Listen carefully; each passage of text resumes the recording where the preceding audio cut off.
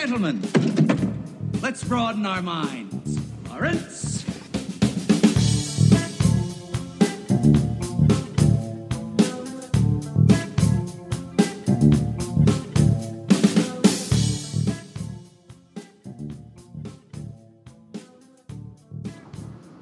Yes, I know. It has been a while, but we've only waited so long to regrace the airwaves with our presence when we had some really good shit to talk about. And this is one of those It only days. took so long because The Irishman is 1,000 years long. We've got a lot of content here today. A lot of things to discuss. Mason here, along with my trusted co-host, Jeff. That was a joke from earlier that you people won't get to hear. 2 seconds ago. Inside jokes. For real, though, people with inside jokes are the absolute worst. No, I don't think there's anything inherently wrong with having an inside joke. Flaunting it in front of people who aren't in on it is kind of mean. Well, do people have an inside joke and not flaunt it?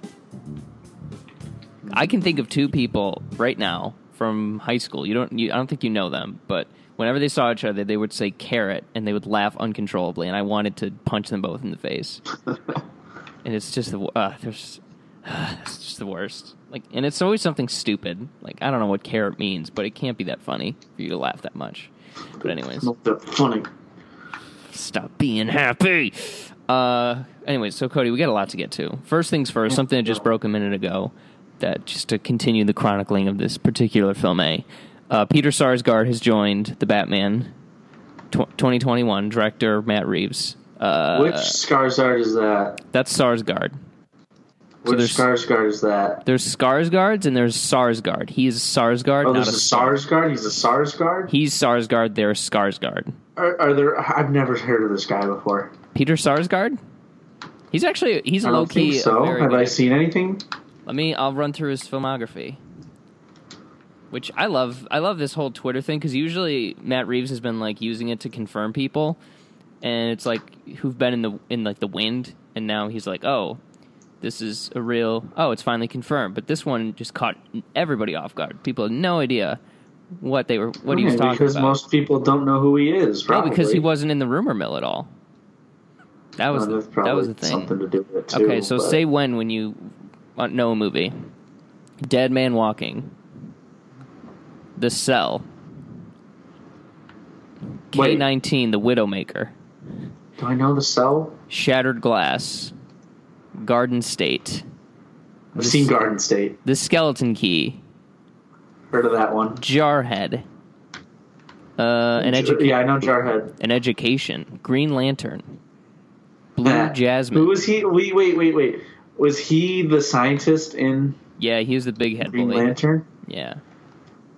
Honestly, Sarsgaard is one of my... He's like one of the most underrated actors, I think, overall. Like, he was in one of my favorite movies of a few years ago, Jackie. He played Bobby Kennedy, and it was awesome. He was in Pawn Sacrifice with your fave, Tobey Maguire. He was in... The Magnificent Seven wasn't great, but he was really good in it. He was a lot of fun. Blue Jasmine. See that one? I feel like awesome. I saw that one. Yeah, he's like the bad guy. That was the one with Chris Pratt, right? Yeah. He was in The Looming Tower, which is a... What is that? Oh, that's the Obama political thing, right? He's been in a lot of theater. Burn This, The Seagull, Hamlet. Not bad. He's like an actor's actor. He really hasn't done anything that big, but he always kind of pops up in smaller stuff. And is like I've actually really read good. The Seagull. Oh, nice. I saw the movie version of it. It was really... I had to read it for my Russian history class. LOL. There's about all the people that got fucked over during the Communist Revolution. Nice. Does Russian history pretty much equate to big sad? No, not always. Most times, though. Yeah. Most times. Rest in peace. So that's exciting. I think the people seem to think he's going to be Harvey Dent because Harvey Dent was rumored that he was going to be in it. I still think Penguin. He has big Penguin vibes, but I guess give me a Harvey Dent as long as he doesn't turn into Two-Face in this movie. But then he'd have him already be Two-Face or have him be part of the team. Part of the team. But his whole bit is that he's corrupted because he's, I don't know. I don't know, Cody. He'll become corrupted. Nice. Could one say that he's Gotham's White Knight? He's the best of us. And he will be. That's not... Batman never says that. What does he say that? What does he say then? He was the best of us. And He's the one that says that? Joker wanted to prove... Wait, no, the Joker wanted to prove even the best of us could fall. But then what does Commissioner Gordon say? We better all on him. Oh, yeah. Yeah, that movie's so good. I need to see it again in IMAX. I will not rest until I do. I will rest because I'm tired, boy. That is one of the movies that is deserved to see in IMAX, I think. A couple more things. Some trailers dropped this week. First was Black Widow. Didn't watch it. Yeah, pretty boring. Pure basic Marvel stuff. I don't know. She's a spy. David Harbour's in it. He's like hairy and has a big arm or something like that. Is his bit? I don't know. It looks totally what you would think a Black Widow movie would look like. So okay, whatever. Some people are jazzed up about that, and I'm not one of them. Also, you hate women. Yes, precisely. That's why I have a mother. If I hate women, then why do I have a mom, Cody? Everyone has a mom. Jesus didn't have a mom. Anakin didn't have a mom. Oh, no, they didn't have dads. That's not true. He didn't have dad. Come on, dude. Get your shit together. Get your Bible lore together, dude. Don't know the lore. But in more exciting news, the first trailer for Bond 25, No Time to Die, came out. Did you watch this one? I did. Was it good? It looked pretty... Pretty cool? Pretty great? Pretty okay. Oh, my God. Pretty sure they're making one. I thought it looked great. It's got some cool action and some cool spy stuff, and Bond's like got a bunch of guns, and Rami Malek's got like a mask, and Rami Malek is literally the least threatening person in the entire world. He's so creepy, though. I don't care. Also, most Bond villains aren't like physical threats. They're more like manipulators and powerful. Well, all the good ones. All the good ones? Are like what you said. Yeah. I don't know. I'm excited about this. I think it looks badass. Christoph Waltz is back, which is very exciting. From Spectre. Everyone's favorite. Yeah. Remember when that was your favorite movie of 2015? And you left Steve Jobs in the cold? And he didn't know what to do? In fairness to me, in defense of myself, I had only seen Steve Jobs the once, and I saw Spectre twice. So that's why it was my favorite. Well, why'd you see Spectre twice? That's the real question here. Because I saw it, and then I wanted to see it again, so I did. And I was like one of 4 people in the theater. It was a weird time, Cody. It was a very strange time in my life. I bet. Excuse me. Yeah. I'm sorry. It's okay. Actually, I think I saw Steve Jobs and Spectre like in the same month. Did they come out in the same month? Maybe. Pretty sure. Oh, when did Steve Jobs come out? Spectre was November. Steve Jobs 2015. October 23rd. Okay, so not the same. That movie only made $34 million. That's terrorism. Well, was it ever going to make that much money? I mean, it could have. It should have gotten more Oscar buzz because it's the best. But I don't know. 4 years ago. 4 years ago, Cody. Can you believe that? The decade is almost over. We're all going to die soon. It's pretty lit. But yeah, No Time to Die, I think, looks awesome. I hope they don't do like a Spectre thing where Rami Malek is Dr. No. That's kind of been in the...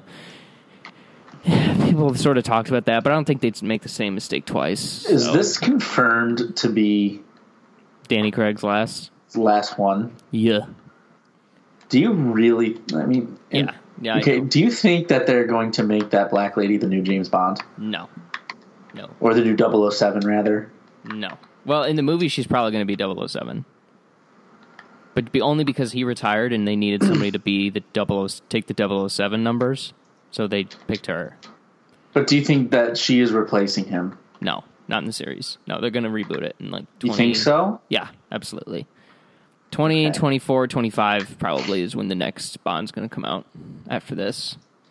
They usually take some time, which, as they should. They're going to have to do something different with it because I don't think they can keep doing contemporary Bond. But, I don't know, maybe 2024 or 5 is a vastly different world. And makes sense. Give me Steve Jobs X, which is the space version. I thought you were talking about Bond. Why are you talking about Steve Jobs again? I didn't mean Steve. I meant Bond. I'm sorry. I think they're going to move it back to the 60s for this next one. You see, that'd be pretty cool. Pieces. Yeah. That or even, I'd like to see one set. Do you think one set during World War II would be any good? I guess, but yeah, maybe. But let's jump on the train and do World War I. In canon, though, Bond is a World War II veteran, so. Oh, he is? Well, not this new canon. Yeah, in the original books. No, that'd be awesome if it was a new canon. He's 100 years old, actually, but he's just super jacked and hot. But interesting. But let's not put the cart before the horse. Let's let the movie come out and watch it, and then we can haggle over where the series is headed. So it'll be a long time coming before we really know. Okay, so actually, we'll save this to the end. We'll talk about Coldplay in a little bit because we will both have thoughts on it. Oh wow, we haven't talked about that yet. Yeah, I know. I've been listening to it, and I have some thoughts. Me too. I've listened to it once, and I've had some thoughts. Oh boy. Okay. So let's dive into part 1 of this double feature here. Martin Scorsese's The Irishman. Why is that part 1? Alphabetical. I'm not afraid of tough guys, are you? Okay. HIJK. LMNOP. Okay, you're right. Okay. I definitely didn't just sing the song in my head. I sung it out loud, so it's cool. You don't know how good a friend you got. Russell, he took a shine to me right away. After a while, he started giving me little things to do. I know you read a lot of things about me. I just want to say I'm sorry. I know I wasn't a good dad. I know that. I was just trying to protect all of you. From what? You didn't see what I see, what I've been through. A friend of ours is having a little trouble. A friend at the top. Hiya, Frank. This is Jimmy Hoffa. Glad to meet you. Big business and the government is on the attack. You want to be a part of this fight? A part of this history? Whatever you need me to do, I'm available.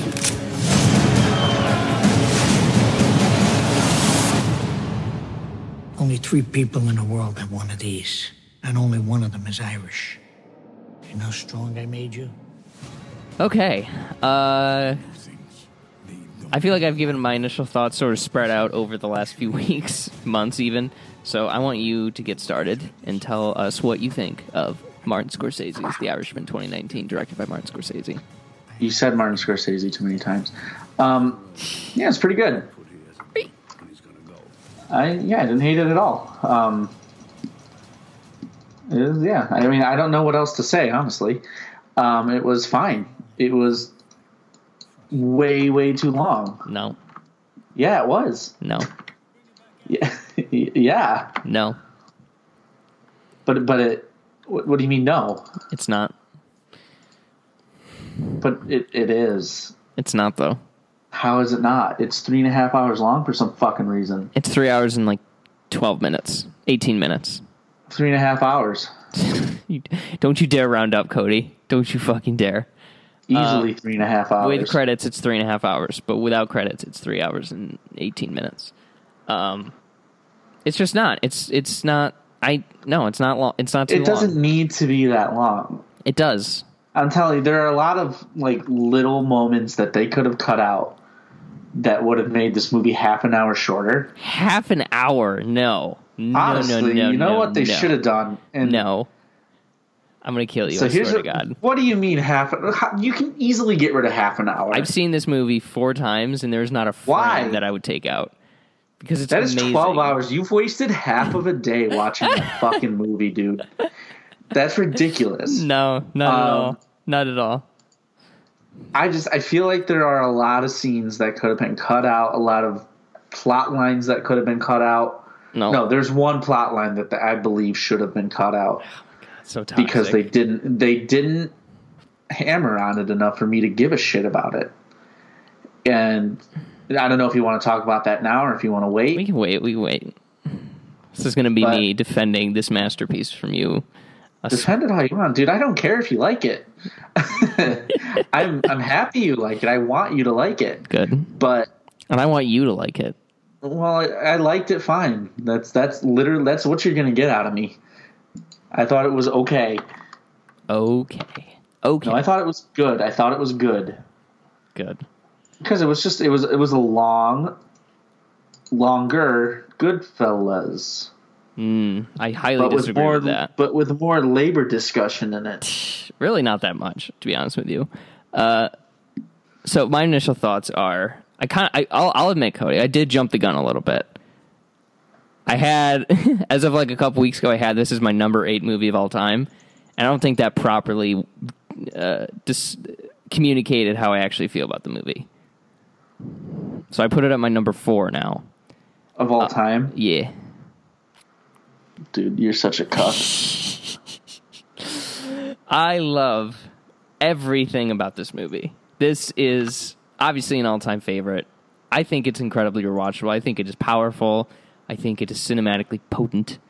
I think it is a perfect movie, I would say. A perfect movie. A perfect movie. Of things that you can control, I don't think anything. I think it works beginning to end, front to back.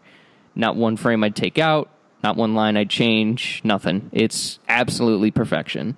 Really? I think it's Marty's best movie. I think it's the best movie of the decade. I think it's probably in this discussion. You're saying so many things and it just ran. Best movie of the decade, dude? Yeah. Come on. Yeah, it is. No. No. I'm sorry. What do you mean no? What do you mean no? Am I not allowed to have an opinion? No. Oh, okay. Because you know what? You do this to other people all the time. What? You what? Don't let you devalidate. You don't validate their parking. You don't validate their opinions. Devalue their opinions. Devalue is a good word. Thank you. I'm usually memeing. I don't really care. It's just fun. Yeah, I know. Just a good meme. Like, your opinion's wrong. I'm serious about that, though. I'm not. Wait, I am. It's not. You said you're not, so boom, I win. I take the L, Cody. I can tell you, there's one plot line you could cut out would smooth the movie. I know what you're going to say, and I'm going to tell you why you're wrong about that. But we'll do that in a little bit. No, I want to hear it. We'll get to that. I want to talk about the main trio first. Bobby D, Al, and Joe. All my grandpas, all acting their hearts out. Pacino saying cocksucker so many times and being all old and cute and screaming. Solidarity, Cody. Come on. Solidarity! Yeah, he was good. I'm not saying I'm not saying he was bad. I'm not saying anybody was bad. Everybody was really, really good in this movie. Yes. And just in general, this is a very good movie. Mm-hmm. But it's long, and you have to admit that it's a long movie for no reason. No. I was with you until the very end there. It is long for a very particular reason. What's the reason? Why did it have to be this long? Because first of all, it's pretty much a biopic. And second of all, a lot of stuff happened in this guy's life. And a biopic that starts with the guy who's 50 years old? Yeah, but it's not a traditional biopic. It jumps back and forth, but you see him when he's 20, and you see him in his 20s, and then you see him in his 80s at the end. So it's covering a person's life, and I just think, especially with all the things that happened to him and the people that he interacted with, I think the point of the movie was to paint a picture and of this person's life and the decisions they made and the consequences of those decisions and just the impact that they've had on a person's life. I don't think you can properly tell this story, especially where the movie starts with where he is in a nursing home, with the ring and the watch given him by two different people who kind of who directed the sort of the trajectory of his life. I don't think you can tell that properly in 2.5 hours. I just don't. Like, you look at this movie, and if I visualize what a 2.5 hour cut would look like, I don't think it would be as impactful. Because I think in order to tell the story, you need to live in his life for a while. And Scorsese said he went to Netflix, and when he took the movie to Netflix and made it with their money, and he knew the situation where it'd be streaming, and you could watch it from your couch and everything.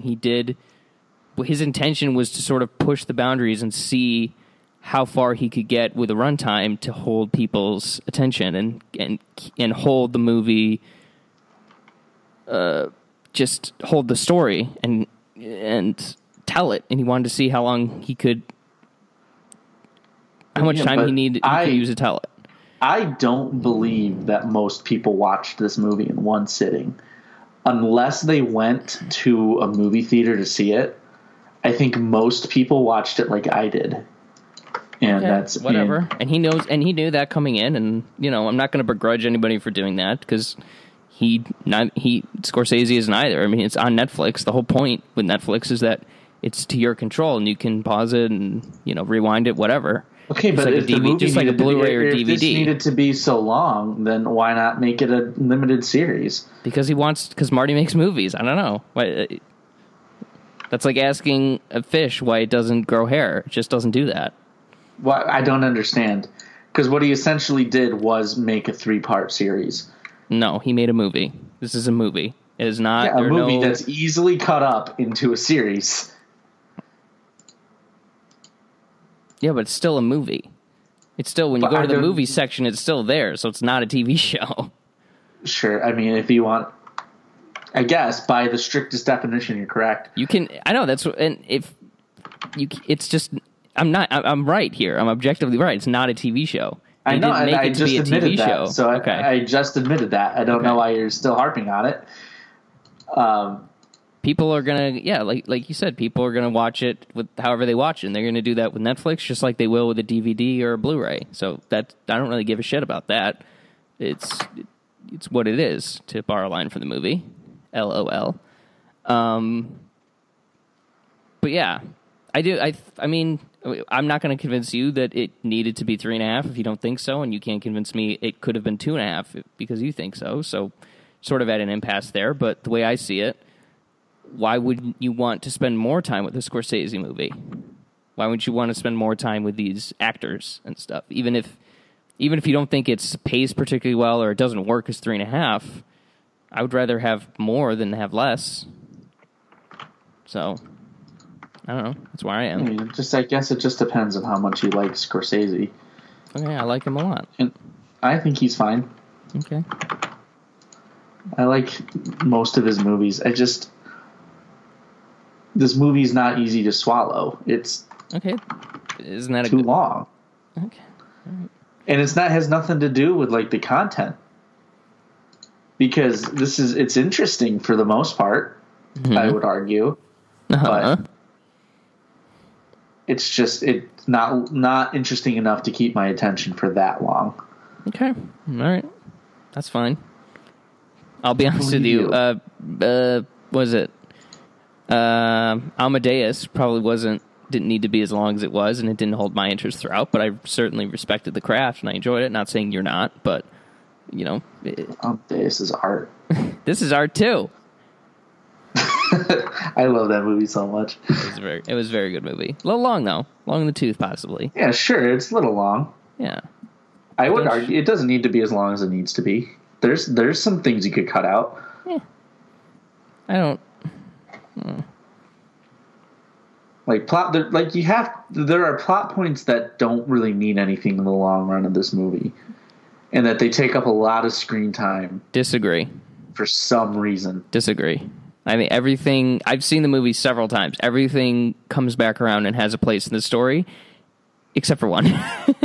One spot... Are we thinking of the same thing? No. I know what you're thinking about, and I completely disagree. But okay, so can you tell me what you're talking about? The scene when he goes down to talk to the guy Hunt with the big ears, and then it comes back and like he sees him on TV when he's with Al Pacino. That's the only spot where like, okay, that's... I get the reason that that's in the movie is because the movie, and you mentioned it's kind of like Goodfellas. The movie's sort of about Goodfellas, but not the things that you see. It's about sort of the mundane things of Goodfellas, where he's like driving a truck to Virginia to give some people weapons and then drive a car back. Like this movie is about gangsters, but maybe 50% of it is like the cool, fun. Goodfellas gangster parts stuff of the gangsters, and the rest of it, the rest of it is sort of the monotony that actually is what the life of a gangster is like most of the time, and that's kind of the point of the movie is that this is actually what it's like. Because I think the movie is Scorsese kind of dealing with his own legacy and dealing with the influence that he has. Is like when Goodfellas came out, like Blow by that Johnny Depp movie, and there's so many movies emulated Goodfellas, and even he did Wolf of Wall Street. It's like the rise and the fall, and criminals doing criminal things, and with Rolling Stone soundtracks, and a lot of swear words and fast, fun editing. And this movie's kind of a reaction to that. And it's a sequel to Goodfellas in many ways. And I think the point of it was to show that sometimes it's about driving around and getting envelopes and talking to people about their store or saying, hey, can you go talk to that guy? And it's not about the glamour of being a gangster. It's just about what it's actually like and how that life ultimately isn't worth it, despite what some people think after seeing Goodfellas or Wolf of Wall Street or Casino. Do people talk about Casino? Not as much, but yeah, it's still it's honest. It's not that I don't like Casino that much. It's not bad by any means. No, of course not. It's that movie is also super long, isn't it? It's 3, but that also has Sharon Stone's character, and it has James Woods, and they're the fucking worst. He especially is just awful. I don't know why Marty put him in the movie. Yeah, like as a person, separating him as a person and as an actor. I hate him in both ways, except for when he was Hades in Hercules. He was great in that. But in everything else, he's fucking awful. And as a person, like I said, just terrible person. See, I don't know. Is he an actual bad person? Yeah. Or is it just Family Guy making me think that? Go on his Twitter feed. I don't want to. Yeah. He's like he and John Voight are both like diehard Trump boys, and they're just the fucking biggest dipshits in the world. John Voight's still alive? Yeah, Christ. Apparently. Yeah, very surprising. But the thing you don't like is Peggy. His daughter, yeah. Yeah. You're right. You called it exactly. Yeah. I think I love They spend so much time on that plot line for some reason, and then nothing comes of it. Yeah, something comes of it. What comes of it? He's going to die alone. Nobody comes to see him. She said, and when he's with the nurse at the end, she's like, I don't think I've seen her around. I don't think I've met her before. And he's like, yeah, they don't come around too much. She is what I was talking about earlier with the life of a gangster and the life of a hitman for the mafia. Is that the choices he made, her throughout the movie, like her and Russell, Joe Pesci's character, like she doesn't like him because he's a bad guy, and she and all of Frank's friends have funny names, and she sees what Frank did to that guy, and she knows that her dad killed Joey Gallo, and that her dad did all this, but she likes Jimmy because he doesn't have a funny name. He's just a guy that wants to make people's lives better. And the way he goes about it, you could question, did he, with the means of which he did those things, noble or unnoble? That's a discussion. That's a separate discussion. But the whole point and the way to tell the story is by using her, and she knows who he is before he does, really. And that once she sees in his eyes that he killed Jimmy, the only person from his world that she liked, like he said in the scene right after the phone call, which was incredible by De Niro, he says, my daughter disappeared from my life that day, just like Jimmy did, and disappeared from his family's life.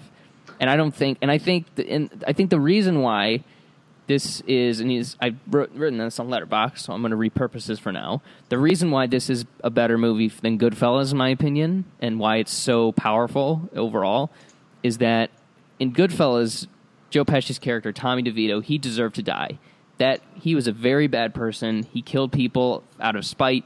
He killed people for no reason and seemed to feel nothing. And he shot Spider just because he told him to go fuck himself. He killed Billy Batts because he insulted him, and then he stabbed him a bunch of more times and made jokes about how he was, cut up in the trunk.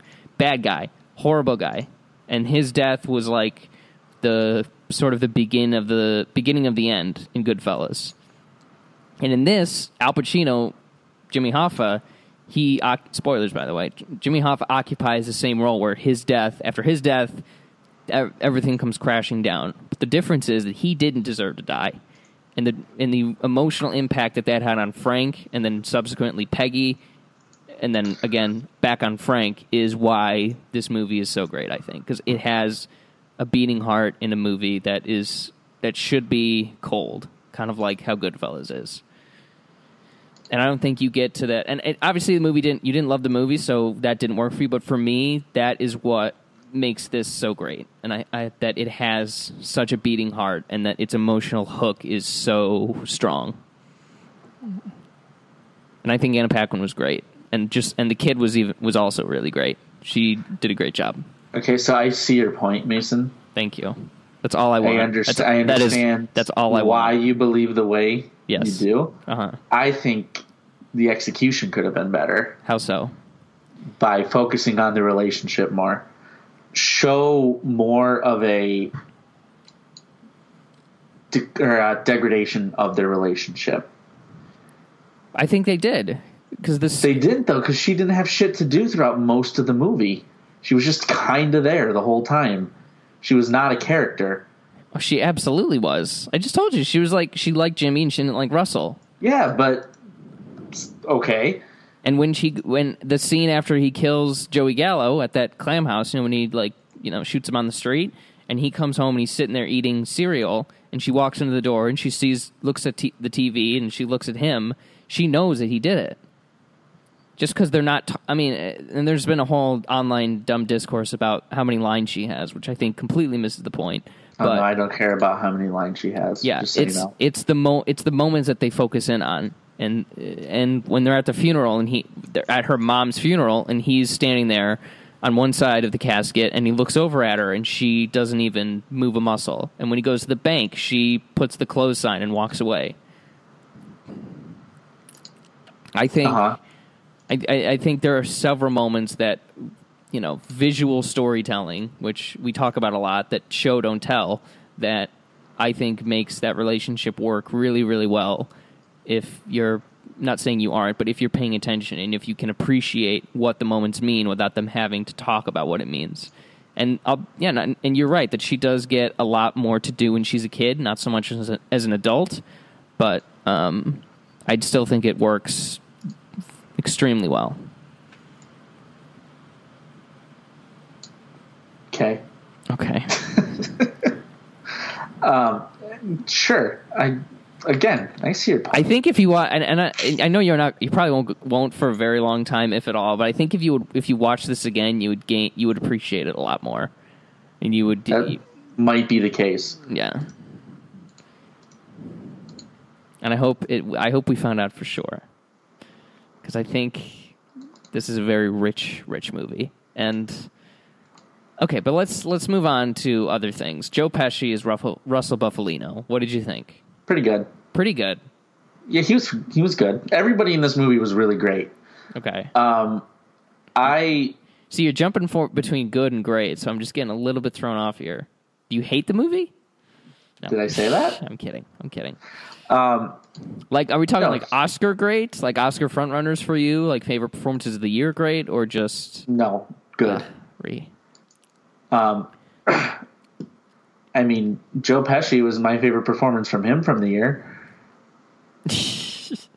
This is his only movie. I know, that's the joke, Mason. Meme. Bad meme.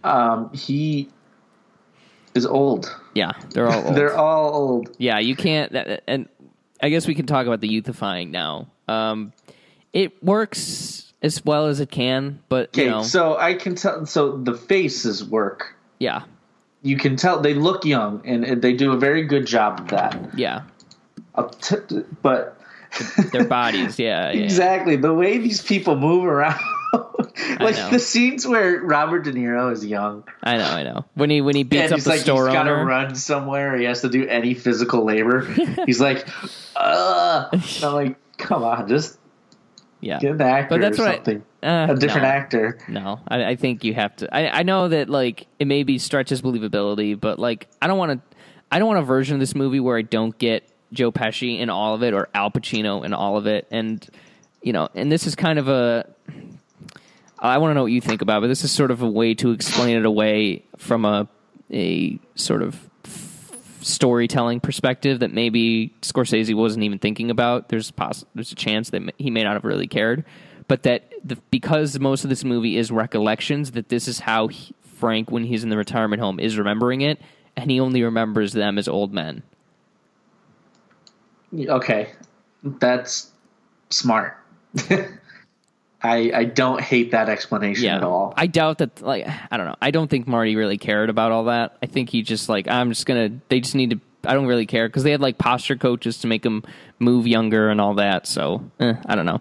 The only times, though, that it really jumped out at me, and I was like, is there are 3 scenes. One we just mentioned where Frank goes and, like, beats up the store owner, and you can just tell he's like 70. The other is when Al Pacino's in jail and he's eating his ice cream and he gets into that like fight. That fight, yeah. Yeah, like he's just like the way the lighting is, he's just like he's got a really bad old guy hunch. And you can like kind of see it and his eyes are kind of sunken back a little bit. Overall, how old is Al Pacino? Right now he's like 79. So when he made this movie he was 76. But he had work done in the 90s, so he's aged better than the rest of them. Because Pesci is just like... He is melting. Fast. But he's so cute. He's my little baby boy. Bob still looks good. But, Pesci just... He doesn't care. He's just golfing and making records and, he's doing his thing. He's a musician. Yeah, he's got several albums. I didn't know that. They're so bad, but it's amazing. I love Joe Pesci, but his music's rough. Because I think he was... the movie The Four Seasons or whatever? Jersey Boys. He was going to be one of the Jersey Boys, but he decided not to or something. Okay. Yeah, I don't know, but I believe you. Yeah. But no, and actually in canon, though, Joe Pesci's character was super old. Like, he died in the 90s when he was 90. So the scenes when he and Frank are, like, at the truck stop or like, in the present timeline... that we start the movie off in when they're taking that drive, right? Pesci's only like a couple years older than how old his character was at that time. Was supposed to be. Yeah, okay. So and Frank was supposed to be, I think, in his 50s in those scenes, and then Jimmy was 62 when he disappeared. So yeah, they kind of, and they're all like in their 70s. So, but again, I don't want to think of a movie where they're not all playing the same roles the whole movie, so I don't count that as a negative. No, I mean, and it was only slightly distracting. Yeah. It wasn't anything that like really, really bothered me. Right. Good. Like I got over it. Yeah. I laughed a couple of times, but I was always going to laugh at it. And I thought they moved relatively well. Honestly, like think of 76-year-olds that you know. Can they move as well as these guys can? I don't know any 76-year-olds. My grandmother is almost 80. No, they don't move that well. Exactly. So it's honestly pretty impressive that Al is able to move around like that, and Pesci can climb stairs. Yeah. That scene early in the movie when he's covered in blood and he goes upstairs. I was like, honestly not bad for a 74-year-old or whatever. It's pretty good. And Pacino is just a live wire. He's got like, I think Pesci's my favorite performance. I think he gives the best performance, but I liked watching Pacino the most because he's so fucking unhinged and funny, and it's like that scene when in his office when he's yelling at all those guys. He calls everybody cocksuckers. That was like, great. You motherfucker! I liked that scene. I really, really liked that scene. His fucking father's locals. How do you do it? I really liked that that part where Robert De Niro's he's just done. He's like, I'm not gonna let you talk to me like that. Why would I let you talk to me like that? If you got a problem, you pull me aside. He's like, oh yeah, because that wasn't for you. That was for everybody else. Because he's so enraged when he's in the room, and then as soon as he comes out of the room when Frank leaves, he's like, where are you going? Well, where are you going? I wasn't talking. I didn't even see you there. When he's in the room, he's like, that cocksucker Kennedy's got his nose so far up my ass. Oh my God, I love it. Pacino.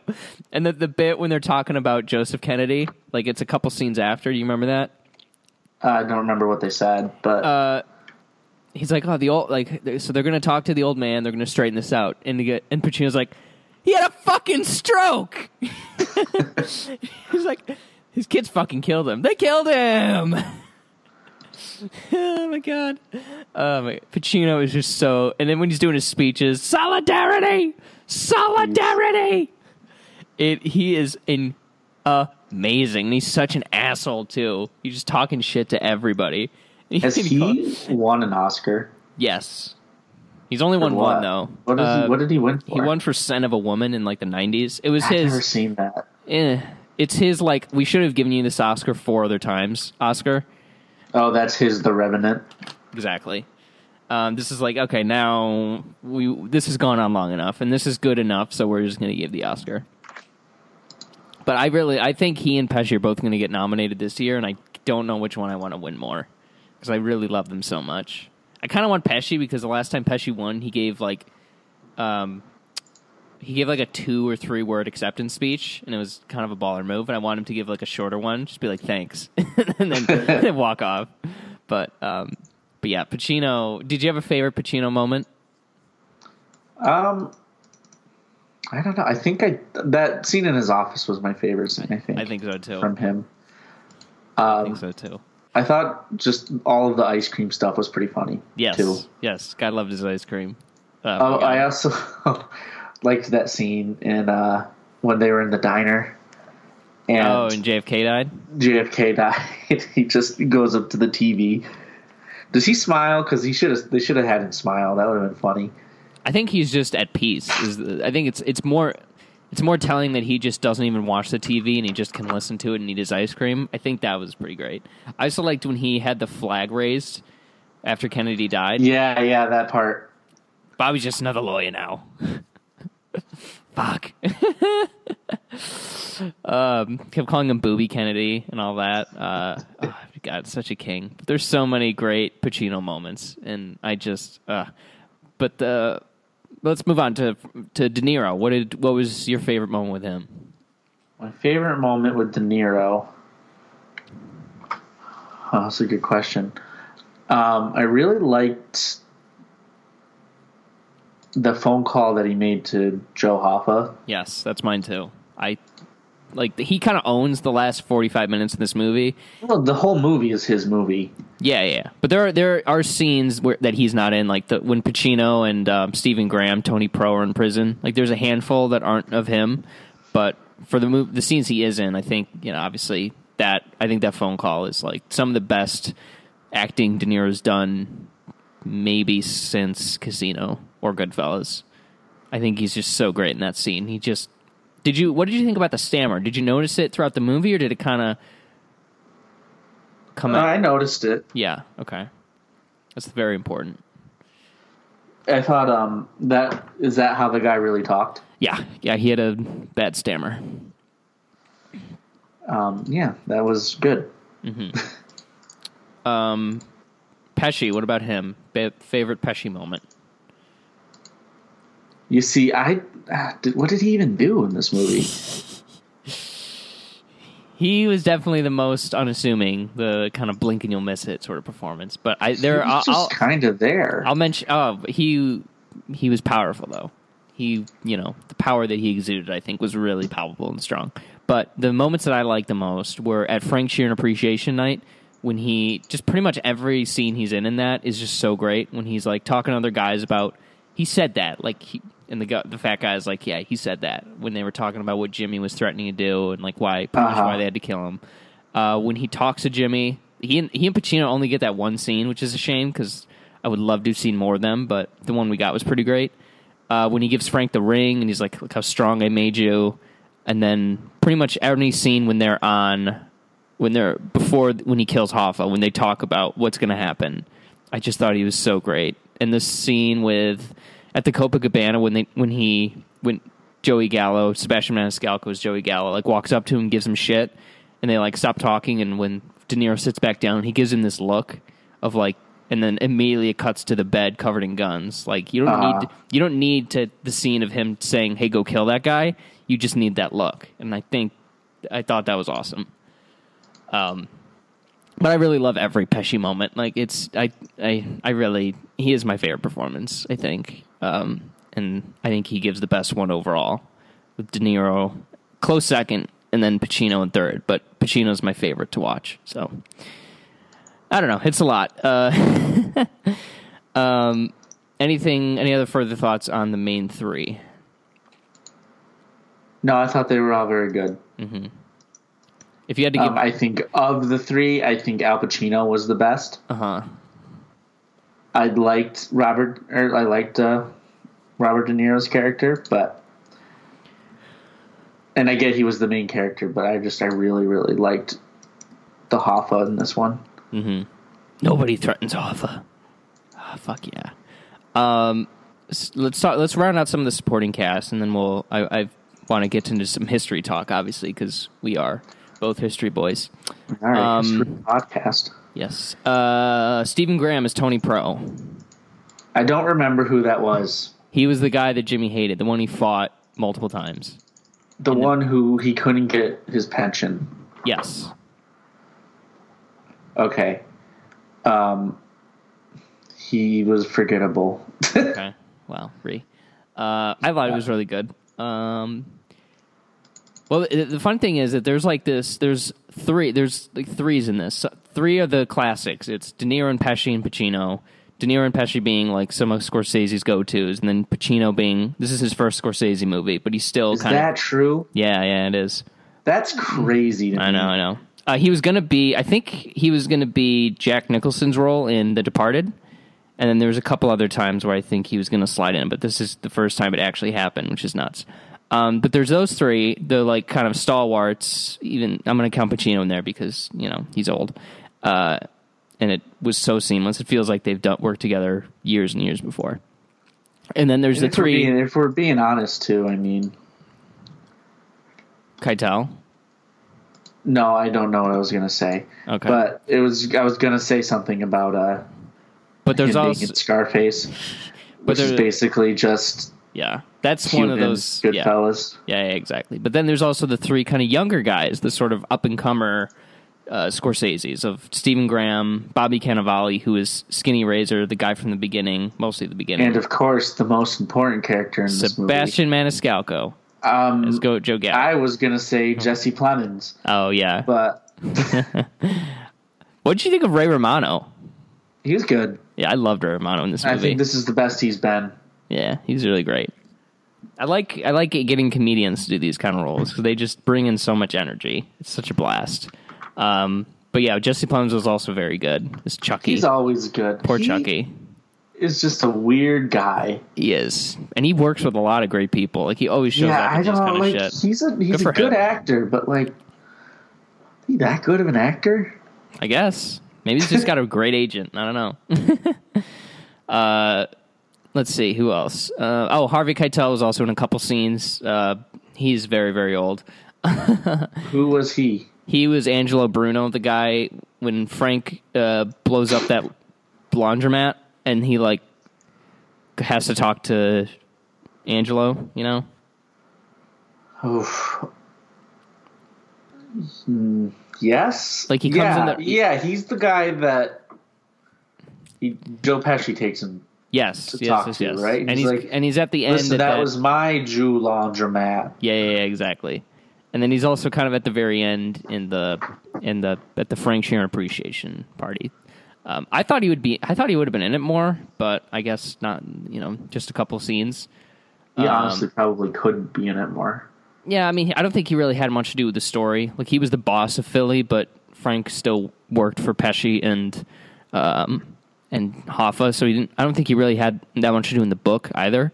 So, but it was a fun little piece of casting, and I like Harvey. He's a cute little cutie pie. Let's see. I do want to talk about the editing real quick, and I think one of the reasons why this works so great as a 3.5-hour movie is that the editor, Thelma Schoonmaker, I'm not sure how to say her name, is just such a fucking pro, and the way that they use music in this, especially to kind of speed things up without speeding them up, is totally brilliant. The music is fabulous, and the way they use it is even more fabulous. Not too much original music, which I think is good, because Scorsese really doesn't use scores all that often. Not really so much with his gangster movies. He mostly does soundtracks, right? Yeah. But this one was a nice mixture of, you did get the score with that, the harmonica or that really low, cello note, whoa, that one. Yeah. I thought that was very, very effective. And yeah, a lot of great fucking montages, though. Oh my god, just extended 5, 7, even 10 minutes with just the scores kind of playing underneath, and you sort of jump around a little bit. The scene at the kind of close to the beginning at the barbershop. Do you remember that? There's a barbershop, and a guy walks out, and then 2 guys walk in, and the camera holds on those flowers while you hear the gunshots. Yeah, I do remember that. I loved that. And then when you meet Gallo, and they show that scene in slow-mo where the guy gets shot, and there's just that little piece of music that kind of plays underneath and sort of jumps up and down, was brilliant, I thought. And I also loved how at the last 45 hour, there's no music. I thought that was also great. That, when they're driving to take Jimmy to the house, there's no score underneath. It just sits. And speaking of, in terms of, progression and things changing, did you notice how the movie's saturation was kind of dialed down as it went? The early scenes were a lot, when they're in the restaurant or whatever, are warmer. And then when you get to the scenes, it gets cooler as the time goes on. Yeah. Very, very smart. I like that a lot. Let's see. All right, let's get into the history of it a little bit before we start to wrap things up. Did you know a lot about Hoffa? Other than that he disappeared, no, I didn't know much about him at all. Mm-hmm. Me neither. I read the book and I still was not sure. But I guess I didn't really appreciate, and this movie did a good job of helping that out, how big of a figure that he was. That outside of, like they said, the president, the Teamsters and him especially, he had so much power, because if all they had to do was threaten a strike, and whoever they were negotiating with would come to the table, because they're truck drivers, and they we can't get our stuff without truck drivers. And it kind of makes you sad, and because unions nowadays are really not that powerful, and there's hardly any. The Teamsters are around, but do they really have that much power? Do they, the biggest unions in the that I hear of on a day-to-day basis, and I think affect life overall, are probably the professional athletes, like the NBA, NFL, MLB. Teachers union. Well, teachers, yeah, that's true. The teachers union as well. They've certainly made the news. West Virginia and so on and so forth. But as a piece of history, it is an interesting sort of portrait of sort of the power that unions had before, like Hoffa said, big business kind of came in and ruined things, because big unions are bad for business, and unfortunately, the unions or big business wins out a lot of the time. And also an interesting note, when we talk about unions in Hoffa, he wasn't exactly wrong. There's a line in the book saying that Jimmy, when he first went on trial, it was for a misdemeanor, and then he turned it into a felony because he didn't want to have that on his record. He didn't want to be even charged with a misdemeanor, so then he committed a felony to get rid of the misdemeanor. Uh-huh. And I want to ask you, do you think Jimmy Hoffa do you think he was unfairly targeted by the Kennedys and the machine, I suppose? I mean, isn't it implied in this movie that he had people killed? No. You sure? Yes. Because it kind of really seemed like that. He never told Frank to kill anybody. But any hit that Frank committed was mafia sanctioned. And that was part of the struggle that the movie's about, is him being pulled between Jimmy and Russell. But ultimately, Russell wins out, and he doesn't kill on Jimmy's behalf. Yeah. Because the mafia pretty much controlled. So I don't know enough about this topic to answer that fairly, if I'm being honest with you. Okay. I don't know shit about Jimmy Hoffa. But he was an interesting guy. I know Al Pacino did a pretty good job. Yes. And also I love a performance where there is such a, there is hours and hours of testimony. You can hear Jimmy Hoffa speak, and I kind of like it when somebody just doesn't give a fuck, like Pacino did, and it's just like, I'm just going to play it like how I would play if I didn't know who he was. Like, when you're playing King Richard III, you don't have any you just like, what is his character's essence, and how do I play that, and what did people say about him? I don't need to know so much how he sounded and looked, because that was what was wrong with I thought Nicholson's performance. Because I don't know if you know this, Cody, but Danny DeVito directed a movie called Hoffa about Jimmy Hoffa. I did. I looked it up. The other day, and it's just like Jack Nicholson doing an impression under a bunch of prosthetics, and that has its place for sure. But I kind of like this. I like going this route better. I like capturing the essence before getting into throwing a bunch of makeup on and wigs. I don't know. And most of the people in this didn't really have much to work off of, because it's mafia and they don't really testify. They don't go in front of cameras too often. But actually, speaking of that, a couple notes about Russell Bufalino. Not what you think. Not the name you've heard before this movie, I'm assuming. Nope. However, you do know of him.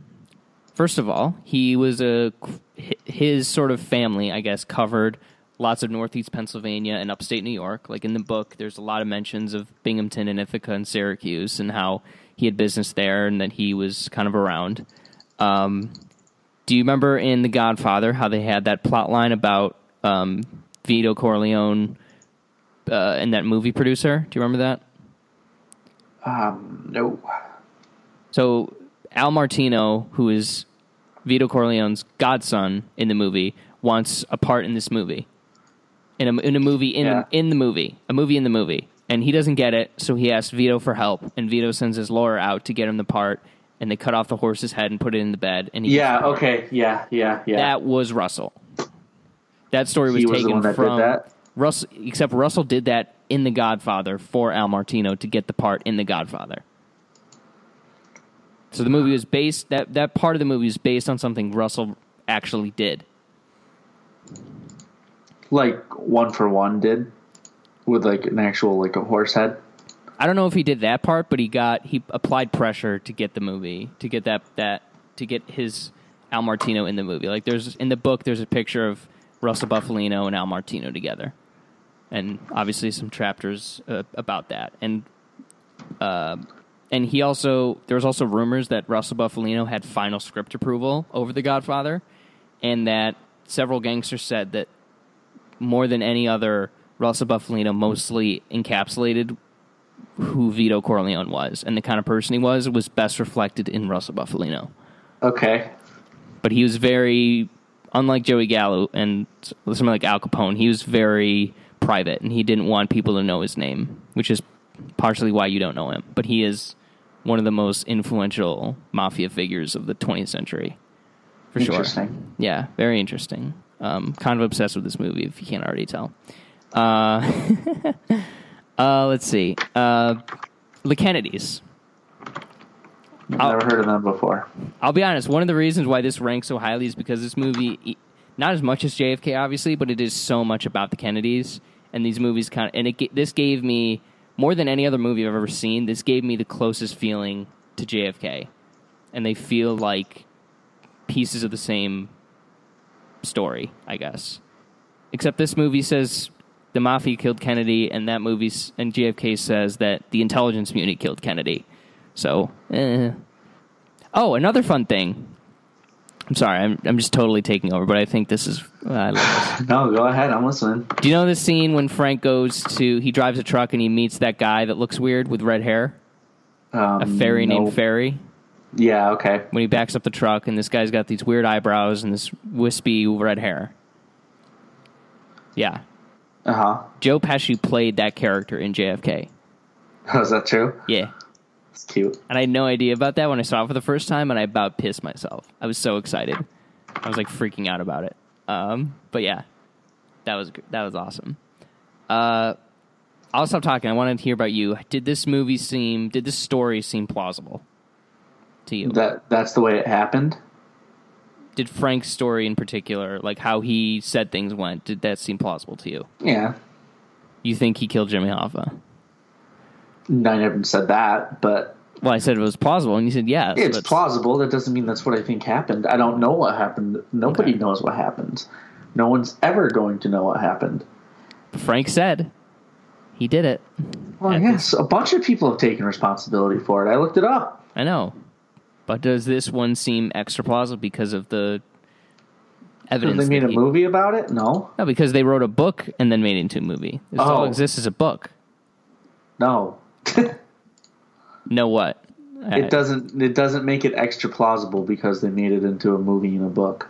Good. That's a good attitude to have. I agree. But I think this is like 90% true. Because I'm sure half of the stuff that he takes credit for, or more than half, actually happened.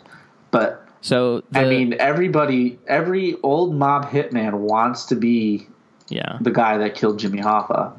But no person who's made that claim beforehand has really had as much actual evidence to back him up. Because there was actually a document that came out, I think in the 70s, that named 13 or so members of the Cosa Nostra, like suspects that they think were involved in Jimmy Hoffa. And Frank Sheeran was the only non-Italian on that list. Okay. And there's, and that bit about him at the Frank Sheeran Appreciation Night is true. And the fact that he hung out with Jimmy Hoffa, all that is true. But there's, everybody's dead, so there's really you're right, we're never going to know exactly what happened, but as far as I'm concerned, this is the most credible account. Because even some of the other sources and even some of the other people who've written about this disappearance, they've kind of all admitted that that Sheeran was in the area, and that either he or the guy at the end, Sally Bugs, the one he shot in the face, were the ones who did it. The one who did it. Were the ones who did it, yeah. But again, sure.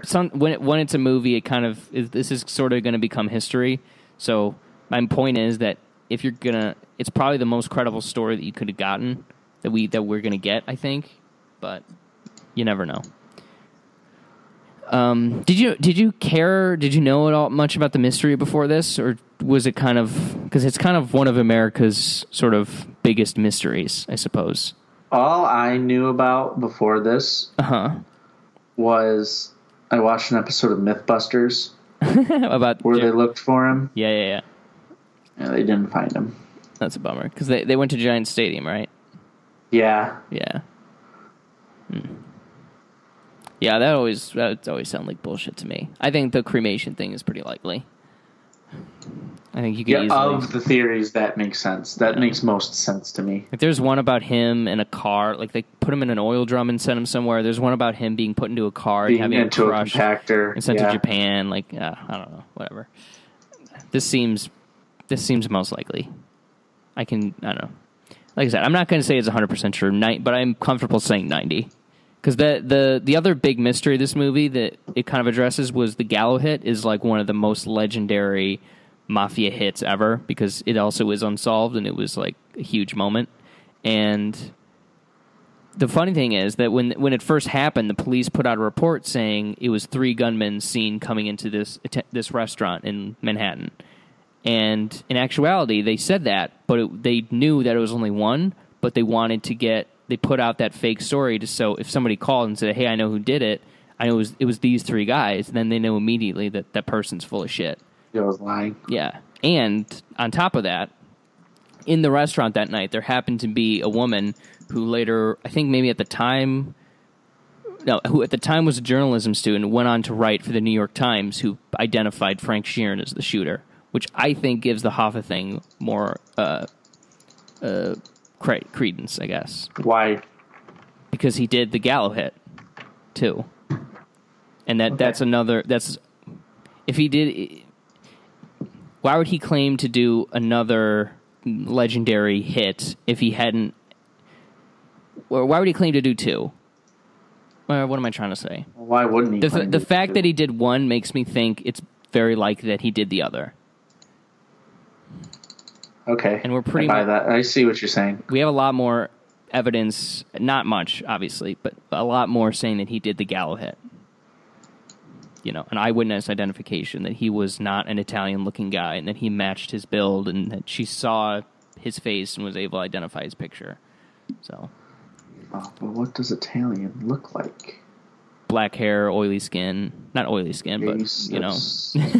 Black hair, darkish, Sicilian, Italian skin. Everybody knows what an Italian person looks like. I know. I was just fucking with you. Okay. Because you're a racist. The funny thing is, though, that in this movie, Joe Pesci is the only one who plays his nationality, because Frank is played by De Niro, who's Irish, and then Pacino, who's Irish, plays Hoffa, who is like Eastern European. So that's funny.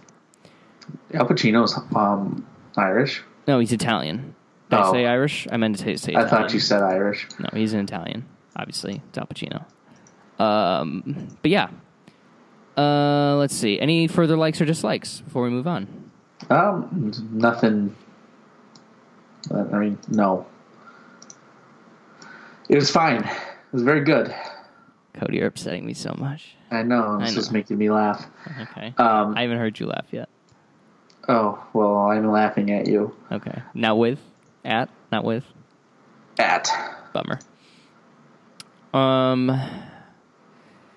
Let's see. Final thoughts then. I think, like I said earlier, I think this is the best movie of the decade. I think it's one of the best movies of all time. Spoiler alert, it's my number 1 of the year. Shocker, I know. It is one of the most rewatchable movies for me. The fact that it's on Netflix is hard because even now talking about it, I kind of just want to go back and watch it again. And watch it? Yeah, because I'm weak. And I just love this movie. And I think it's great.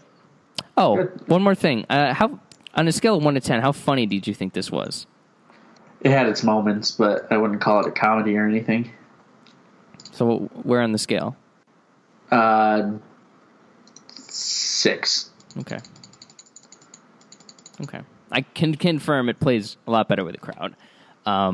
But there's a lot of also niche humor that like only people who like have seen Goodfellas a million times would kind of laugh at. But yeah, very, very funny. Mostly from Pacino. He's the fucking king. Yeah, he's great. Oh my God, he's so good. His fucking father's logos. Damn it. I'm going to kill you. I'm going to kill every one of you. God, Pacino. What a gift. Can't talk to me like that. Pacino. Final thoughts for you. It was good. I mean, don't let my lack of enthusiasm compared to me, you dissuade you from seeing this movie, but right. I'm not that into the mob as you are. Right. Fair. I'm looking at it now. My top 4 movies all have an element of organized crime to them of all time. Dark Knight, Godfather, JFK. Oh. So it's just my shit, you know. And then my 5th is about spies and stuff. But so not really. That's completely fair. And then my 7th is Harry Potter. So you know. That movie sucks. I'm just kidding. It's not that bad. The last one is I have it as a placeholder for the rest. Yeah. Grade it up. I will give it a 5 million out of 10. I'll give it an 8.5. Really? Okay. It was good. Okay, I was reading more 7, but 8.5. That's great. That makes me very happy. It funny. That makes me very happy. So on average, our score is about 7.5 million out of 10. Not bad. I think that's probably one of our highest. I really do. Like, I can't profess enough how much I love this movie. I just, it's everything I hoped it would be. And I just think Marty's outdone himself. And he's made some of the best movies ever. And this is just, wow. Okay. I feel like I still haven't scratched the surface as far as talking about this movie goes. How long have we been talking? 3.5 hours. No, seriously. I mean, because maybe we ought to cut this into 2 episodes. No, Knives Out. Let's do it.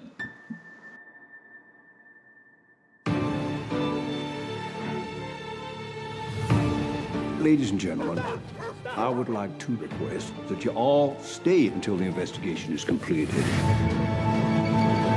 What? Can we ask why? Has something changed? No. No, it hasn't changed, or no, we can't ask. I'm gonna live till I die. You think one of his family killed? Is that what you're suggesting? Then I cry. I'm gonna take the... You all love twisting the knife into one another. Up your ass. Oh, very nice. Matter of fact, eat shit. How's that? Eat shit. Eat shit. Eat shit. Smug smile. Definitely eat shit. Gonna dance, gonna fly. I'll take a chance. Right before my numbers up, I'm gonna fill my cup. I'm gonna live. You know something. Spill it. I suspect foul play. I have eliminated no suspects. Irishman's long. This episode's going to be a little bit long. Knives Out. Boop. Bada bing. Yeah. I have a feeling you like this more than Irishman. A little bit, yeah. A little bit. I thought a lot of bit. A lot of bit. I had a lot more fun watching this movie than I did the Irishman. Okay. Initial thoughts on Knives Out, the movie. Knives Out, the movie was great. It was a great whodunit by Rian Johnson. Were your expectations defied? My expectations were subverted in a good way in this movie. Nice. Very nice. I've had this circle on the calendar possibly before anyone else in the world, so this is very much my shit. And I can say it delivered not what I expected, but definitely I'm glad what it ended up delivering, because I think Did it subvert your expectations? Very much so. Very much so. I assumed, like everyone, that it was going to be a straight whodunit. Somebody's going to die, and then we're going to spend the movie figuring out who did it, and then we're going to find out at the end. And because I'm a dum-dum, I didn't think that Rian Johnson would flip the script, so to speak, and do what he did, and we'll get into spoilers in a minute. And I'm just so happy he did it, because you kind of have to love something so much that you kind of want to destroy it, and that's sort of what this movie felt like to me. That, he's like, he's talked a lot about how, he didn't want to just do your basic sort of clue gathering and then here's the finale, and he wanted to be playful and do something different, and I think that's exactly what he did. And Knives Out, I think, is also one of the best movies of the year, the funniest movie of the year, I think. I laughed a ton. You didn't see Good Boys, dude. I did see Good Boys. Oh, did you really? Oh, yeah. I thought that was hysterical. Actually, it's good. Did we talk about that? Because I didn't. You didn't like it? Not very much, no. Oh, I thought it was funny. It's disposable. But no, I thought it relied way, way too much on just shock humor, like shock value of little boys are cursing. The things I laughed at the most. Can you believe what they're saying now? The things I laughed at the most were didn't have to do with that. So I guess the kid from Room said "fuck." Okay, let's focus up here. Anyways, along with Booksmart, it's one of those two is the funniest movie I've seen of the year. I don't know which one. I think I laughed more at Booksmart, but I think this one was funnier, if that makes sense. And I just loved it. I loved every minute of it. definitely going to go see it again. I'm very excited to. I'm going to buy this one on Blu-ray and the whole spiel. I really, really loved Knives Out, the movie. Oh, so you think you could watch this again? Oh, for sure. Without, I want to. I want to see what I missed. Yeah, that is always fun. Yeah, for sure. And it's also just a fun movie. It's, this is kind of what the movie that we... Oh, actually, we forgot to do something. Irishman. Content, movie, film, cinema? Film. Cinema. For me. Knives Out, we might as well do it now. I think this is a movie, and I think that's what makes it so great, is that it's it just works on every level. It's a great... I would call this a film. Really? It's a film that... well, what was your crowd like? My crowd didn't think this movie was nearly as funny as I did. Oh, okay. You didn't let that stop you, and that's why you're a good man. I was the only guy laughing. My crowd died. Oh, my God. We were fucking... it was lit, man. It was so great. Really? That's... Yeah, they really didn't think it was that funny, and that was... Or I guess they were probably... It probably isn't that they didn't think it was funny, but they were too into it, you know? Oh, okay. That's good, I guess. They were... I think they were all trying to figure out what the hell was going on. Yeah. But it sort of takes that, like Ryan sort of said on the press tour, it's like he wanted to take that onus off of the audience and kind of give it to you, give you the reveal at the beginning, even though obviously there's another reveal coming later, but still. I really liked that. I think that was probably my favorite part of the movie, was how it was right at the beginning. He didn't bullshit around and say, like, make you guess and who did it. He said, should we get into spoilers? Or Yeah. So Marta killed Harlan Thrombey. On accident. Thrombey. Or did she? What do you mean? At the end. Oh, yeah, you're right. That's the trick. So, spoilers, I guess. So, the bit in the scene with the two of them, by the way, those two are adorable together. And Ana de Armas, oh my God. I've seen many murder mysteries, and I can tell you that pretty much all of them are about the detectives, and they're the main character, and they're the journey that we have to go with. And the brilliance of this movie is that the detective is kind of off to the side, and the lead character is somebody involved in the crime, and that so we can experience it through them, and we don't have to do the same old... Because the detectives are kind of the boring characters, especially when they don't have any to work off of. Like, Sherlock Holmes is great. He works as a main character, but somebody like... who this is based on partially Hercule Poirot. He doesn't really have any people that he's working with. He's sort of solitary, and it's Murder on the Orient Express is a fun as fuck movie, but it's not as cinematically rich as something like this is, where, the detective is, like I said, more supporting, and we can experience the movie through a different character, while still having the fun detective stuff, like at the end when he does the whole evidence speech, which is the best. And I thought Marta Cabrera was an awesome character. I thought she was played brilliantly, performed brilliantly, and it just... Well, it's because she's baby. I hate that meme, but... Stop it. Dude, she was so good in this movie. She's a great actress. Yeah. She's going to be in Bond. She's going to be Marilyn Monroe in a big biopic next year. So this is the beginning of her moment. I don't like that. Oh, she's going to kill it. Why would she be Marilyn Monroe? Because she's not white. But that doesn't... Wait, was she not white? Ana de Armas? No, Marilyn Monroe. No, she is. She was. What the hell? That's whiteface. Whatever, I don't care. Ana de Armas was awesome. I love what did you think of the throwing up bit? I thought that was great. That was a really cool twist. Yeah, that was funny. I thought it would get silly because I sort of knew of it coming in, but the way they executed it was just awesome. I really, really liked how the story was written around it. Mm-hmm. You know what I mean? Yeah, and at the very end, it's like when she throws up on Chris Evans. So the other spoiler is that Chris Evans is like the actual bad guy. Bad guy. Yeah. That he switches the drug. So in that beginning scene, she accidentally gives Christopher Plummer the wrong drug, and it's a like shitload of morphine. Yeah, that would kill him. So he kills himself and stages it as a suicide, so she can get off scot-free. So she doesn't and get all of his money. Yeah, and he also, without telling her, he at that moment he also leaves her everything when he dies. He he was gonna do that anyway, right? Yeah.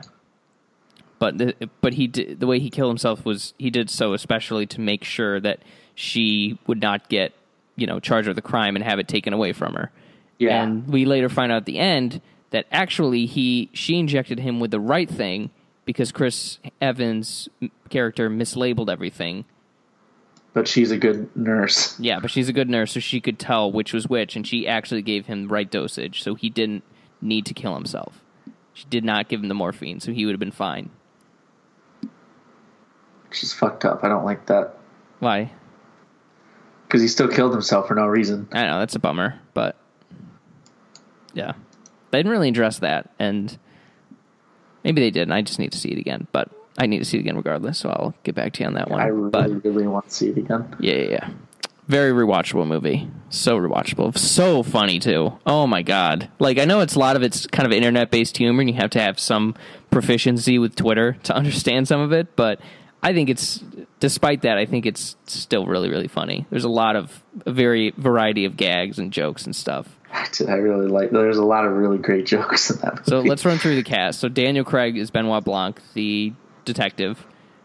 I kind of want to know a little bit more about, because this movie's set in 2019, of how a private detective like Benoit Blanc could be famous and the kind of things, what cases he could solve. Because we don't have any famous detectives now. I just want to know, I want to read that New Yorker article is what I'm saying. Toni Collette is somebody's ex-wife who kind of hangs around the family. Thought she was really She was not blood related to what's his name? Harlan, yeah. He was, or she was divorced from somebody. Was it divorced or widowed? I think divorced. Because I don't think anybody died. I think divorced. But then what happened to her husband? No, I think she was divorced from Michael Shannon. No, I don't think that was the case. You know what? We have the internet. One second. Yeah, I was going to see. Knives Out, the movie. Excellent film, eh? Toni Collette is Joni Thrombey, widow of Harlan's deceased son, Neil. Oh, okay. Whoops. Told you. You're a smart boy. I'm a dumb boy. Jamie Lee Curtis was Linda Drysdale. She's Harlan's eldest daughter. Loved her. Michael Shannon was Walt Thrombey, his youngest son, who was in charge of his publishing company. Don Johnson was Richard Drysdale, who's Jamie Lee Curtis's husband. Toni Collette Joni, the aforementioned. Catherine Langford is Meg Thrombey. Jaden Martell is Jacob Thrombey / Ben Shapiro. Christopher Plummer is Harlan. That character kind of had nothing to do. Like, he didn't really get any lines or anything like that, but the jokes aimed at him. He didn't have any lines, but he had the best lines. Oh my God. When Daniel Craig's like, now the Nazi child was masturbating in the bathroom. And somebody's like, what Nazi child. When he calls Marta an anchor baby. Yeah. I can't, dude. It was so funny. And when somebody's like, what are you doing? Swatting Somalian refugees. Oh my God. Did the political stuff annoy you or get under your skin at all? No, it was funny because he was only making fun of extremists. Okay, I don't think we should go down this road. Tell me what you're going to tell me? All Republicans are like that alt-right little boy from It? I think they're all like Don Johnson. I think fringe extreme Republicans are like Jacob Tremblay, like the Ben Shapiro kid, but pretty much all of them fall into the category of Don Johnson, where you're just an asshole. And we shouldn't get into this. I know, because I'm right, and you know it, and you don't want to, and you're not intellectually isolate half of our audience. I don't give a fuck. Because all of our audience is old. I bet. I don't know. I don't know who listens to this fucking podcast. Also, funny things. Michael Shannon, when they find out that ransom got written out of the will, and he's just like screaming at him. He's like, "What? Have some more cookies." Do you remember that moment? Yes. That was great. Oh, my God. There's so many, really just fucking hysterical. Like, the puking, obviously, is so good. There's that scene in the car when she pukes in the cup when she's driving around Chris Evans. I wanted that to be a joke. Yeah. Yeah. That wasn't as much of a joke as I thought it was going to be, and it kind of disappointed me. Yeah. But there's just, I think the racist Nazi child masturbating in the bathroom got the biggest laugh from my theater. They freaked out, and they should have. It was so fucking funny. Just the way that was funny to me too. Daniel Craig's accent was just so insane. The Nazi child. Now the Nazi child. It's like, oh fuck yeah, inject this movie into my veins. Lakeith Stanfield was also very good as Lieutenant Elliot, one of the cops. Noah Segan as Trooper Wagner was also really, really funny. Like when seem to. Do you believe that they might be trying to push that Lakeith guy a little bit too much? I've seen him in a lot of movies. Oh, okay. No, I think he's an awesome performer. So I'm happy to see him in stuff. He was in Get Out. He was in Sorry to Bother You. He was in this, and then there was something. He was else. in Death Note. Oh, I didn't see that. Yeah, don't. I think he's fun. He's in The Girl in the Spider's Web. Ew, gross. That movie sucked. He's in Uncut Gems, which is coming out, which I'm very excited about. Apparently, that movie's really great. Yeah, I'm seeing it next week. I'm very pumped. No, I think I think he's been getting good work. He's been in good movies. So like, if I see him, I know it's good. So that's helpful. It's like, is this worth seeing? It's like Keith Stanfield in it. Okay, I guess we'll check it out. Right. Catherine Langford was she was Meg Thrombey, and I think one of the most satisfying and fun things about this is that, like, in the movie, like, they keep calling Marta, like, she's like different family. Names. No, they keep getting her country wrong. Oh, that was another great joke. Like Venezuela, Cuba, Guatemala, like, oh my God, just the worst. And there's like, oh, you're like family, but she didn't get to go to the funeral. Everybody says they were outvoted. Like, several people say they were outvoted to her, so you can tell that's just what they're saying, and they probably voted against having her there. They're just saying it because they're, dicks. Scumbags. And they immediately, obviously, they turn on her once she gets the will sent to her, and like they just freak the fuck out. The scene with Michael Shannon when he shows up at her house, he's like, that was scary. He's like, yeah, but he's like, if you renounce the will, then we'll take care of you. We'll get the best lawyers money can buy to make sure your mom can stay in the country. Like, I can afford. She's like, well, I have the money. Exactly, and she just shuts him down. So good. And with Meg too, which I was kind of trying to talk about earlier a minute ago.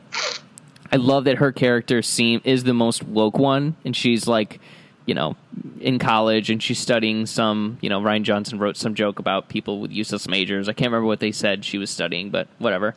And she was the person, I think, ultimately, who was the most duplicitous about how when she's calling her and promising, and like she fucks her over, and like everybody's on the other side of the phone to get the information, and she's like this two-faced bitch, and like, totally acting against, not practicing what she preaches because she wants the money. And that was, and I hate that. I hate hypocrites from both sides of the aisle, but especially hypocrites that say they are, believe in the certain things that I do and are woke like that. I can't stand that.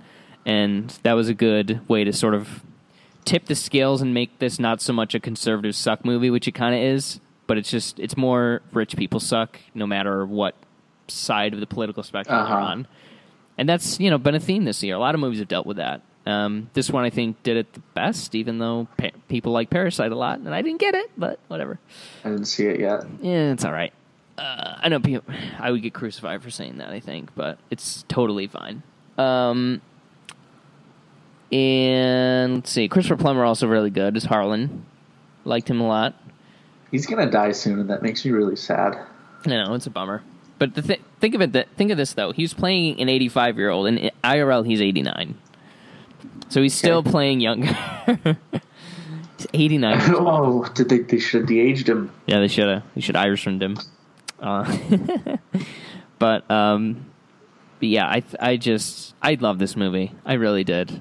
Yeah, me too. This is the year, more than anything, like, a lot of movies have, and we'll talk about this in a few weeks when we do our lists and everything.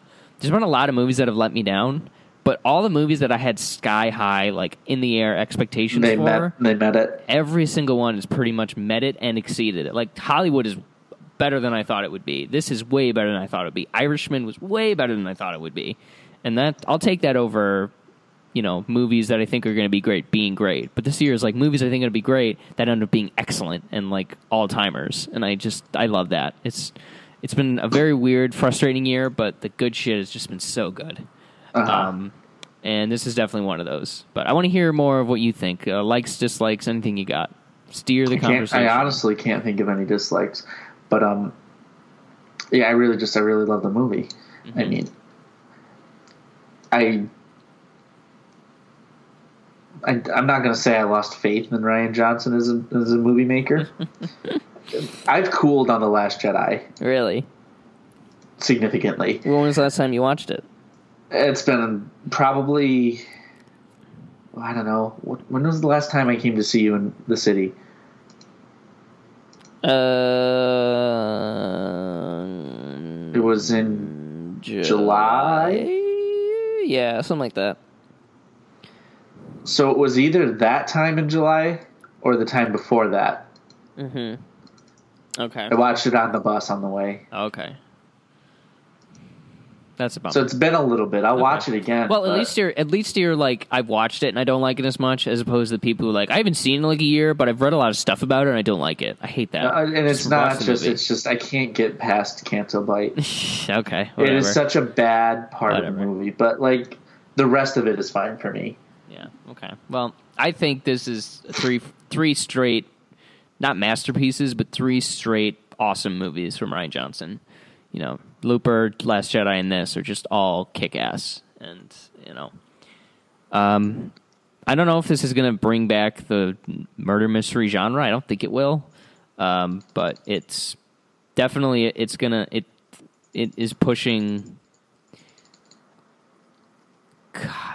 complex storytelling, but not uninviting storytelling. Like, it isn't unreachable. It's complex, but it's still fun and it's still enjoyable. I also I want to talk a little bit about the Benoit Blanc character. To do a detective when obviously you got Sherlock Holmes and the aforementioned Poirot. Like there's a lot of Batman even. There's a lot of archetypal detective characters, and I was actually worried about this one for a while because I thought he was an idiot. What do you mean? You thought he was dumb? I thought he was dumb. I thought he was I thought the bit was that he's a sucky detective, and that was a joke, and that like we spend the entire movie, we as the audience know it's Marta, and we don't that she killed him, accidentally as it may be, but she still did kill him. And I was kind of frustrated that Benoit Blanc didn't figure it out because like the clues seemed so obvious to me.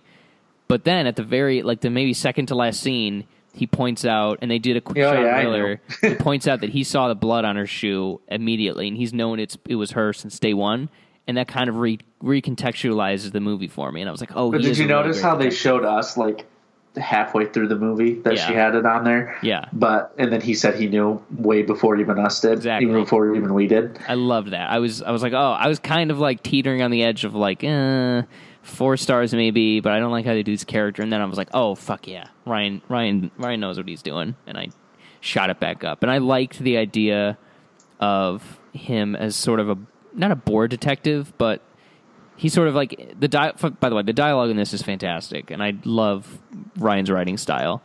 But he's talking about how oftentimes he's sort of watching the arc of something move through the air and he just has to position himself to where it's going to land. But with this one, it was different in that it kind of reinvigorated his mind, love I guess. For his job, yeah. Yeah, and got him fired up again.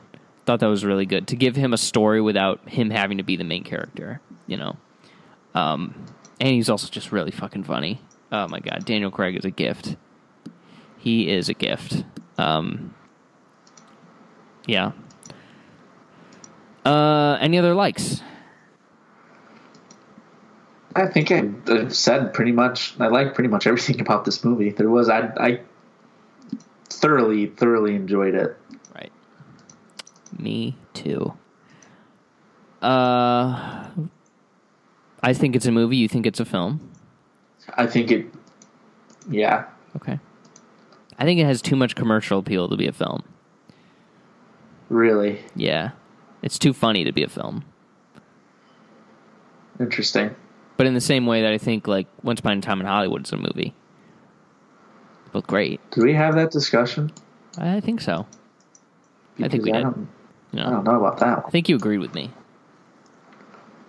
It is. Both, I think they're both cinema, but they also, I would categorize them in movie in terms of our metric, our patented metric. So don't steal it. Let's grade it out then. 9.5 for me. I adored this. Yeah, same. Yeah, great. Yeah, wow. It's really been a fun fall season. And still more to come. Woohoo! Uncut Gems, Star Wars, Little Women. Oh my god, so exciting. All right, let's move on then to watching, reading, listening to. Did we talk about Mr. Rogers last time? No, we did not. Should we? Yeah. Let's make it a supersized episode. Oh, I don't think I have that much thoughts. Let's just cover watching, reading, listening to. But I have something else I want to talk about for that. We'll talk about both. Let's talk about The Beautiful Day in the Neighborhood. Very, very great. Loved it a lot. Hanks is fantastic. Reese is great. Direction is fire. It's such a kind of a left turn of what you'd expect from a Mr. Rogers movie. It is so much more. I think this is a film, personally. Yeah. Excellent writing. The direction, like I said. Because they could have taken the easy way out. Yeah. And made it just a straight biopic. Boring.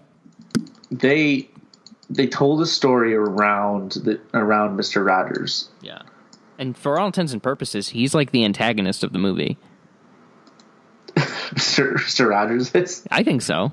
How do you say that? He shakes up the main character's life and forces him to introduce conflict. Himself. Yeah, that's fair. Yeah.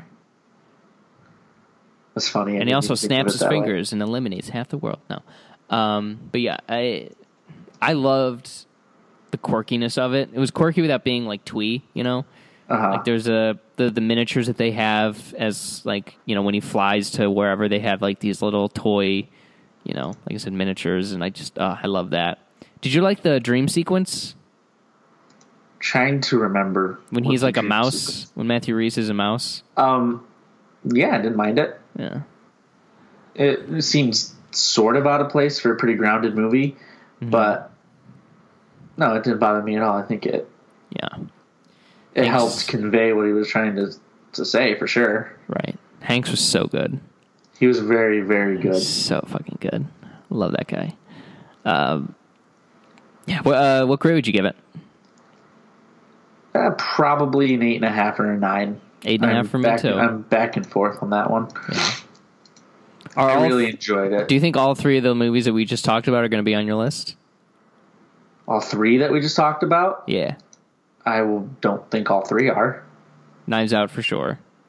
Probably. Irishman for sure. No. At least make it an honorable mention if it's not going to be on your list. Just do that for me. Do that for me. Just because you care. I'll do my best. Yeah. Not on my list, but it's definitely ranks high. I really, really liked Beautiful Day in the Neighborhood. Coldplay. Oof. Yeah. I didn't like it that much. I didn't like most of the album either. Yeah. I don't know why. I get it. I get they need to get this album out of their system and that everybody wants to do an experimental album, whatever that means. But no. It was kind of angsty. It was angsty and like in an annoying way. Like that, the Cry Cry Cry song and the one the gospel song Broken or something like that. There just was a lot. Like it was. I get that they were going for something cinematic, but like even I hate to do this, but even when U2 did an experimental album, the songs were still songs, and they weren't just like bridges to other songs. But and then the problem with that is that they also proved in this album that they can still make good Coldplay. Yeah. Like, Orphans is a fucking banger, dude. Yeah, and Arabesque, despite being experimental, it also works as a song. And it's not just like, here's like the gospel. I hate the gospel song. I really fucking hate that song. It didn't need to be on the album. It didn't fit. It didn't mesh. and it's just they're kind of throwing stuff at the wall and seeing what sticks with this. Yeah, and I get it. Every band does this. I'm not holding it against them, but yeah. There are some great individual tunes. Just as a cohesive album, I didn't think it worked. I agree with that. I liked that assessment. Trouble in Town, I really liked. Orphans and Arabesque are both solid. Everyday Life is solid. Churches might be my favorite song from the album. You see, I'm trying to remember. I've only listened to the album once because I listened to it to and from my way to work the day the album came out. Right. The soft piano song "Daddy" I also thought was really good. Kind of creeped me out. I really like Daddy. I don't like that word. Daddy? I don't like it. What do you mean, Daddy? Stop. Who's the president right now? Father. It's Daddy. Yeah, it ranks. I think it probably ranks above Parachutes. Just because Parachutes is kind of rough, and there's a few good songs, but overall, it feels like a first album. And the musicianship is way, way better. It actually I think it would rank above Rush of Blood to the Head too. I don't really care for that one, but I still like X and Y, still like Ghost Stories, Viva La Vida. You see, Ghost Stories is probably my least favorite album. Really? Huh. I don't like sad Coldplay very much. I thought it was kind of nice Coldplay. No, they're sad. That's him being sad about Gwyneth Paltrow. Oh, so weird. Who's sad about not having to hang out with Gwyneth Paltrow anymore? Chris Martin. Gross. She sucks. Goop. That's all I have to say. He should have written a song on that. I'm putting on called Goop. Goop. I miss you. But yeah, it's an okay album. They're gonna release another one next year and tour that one. So great. That's cool. Is that true? Do you know if that's true? Yeah, it's true.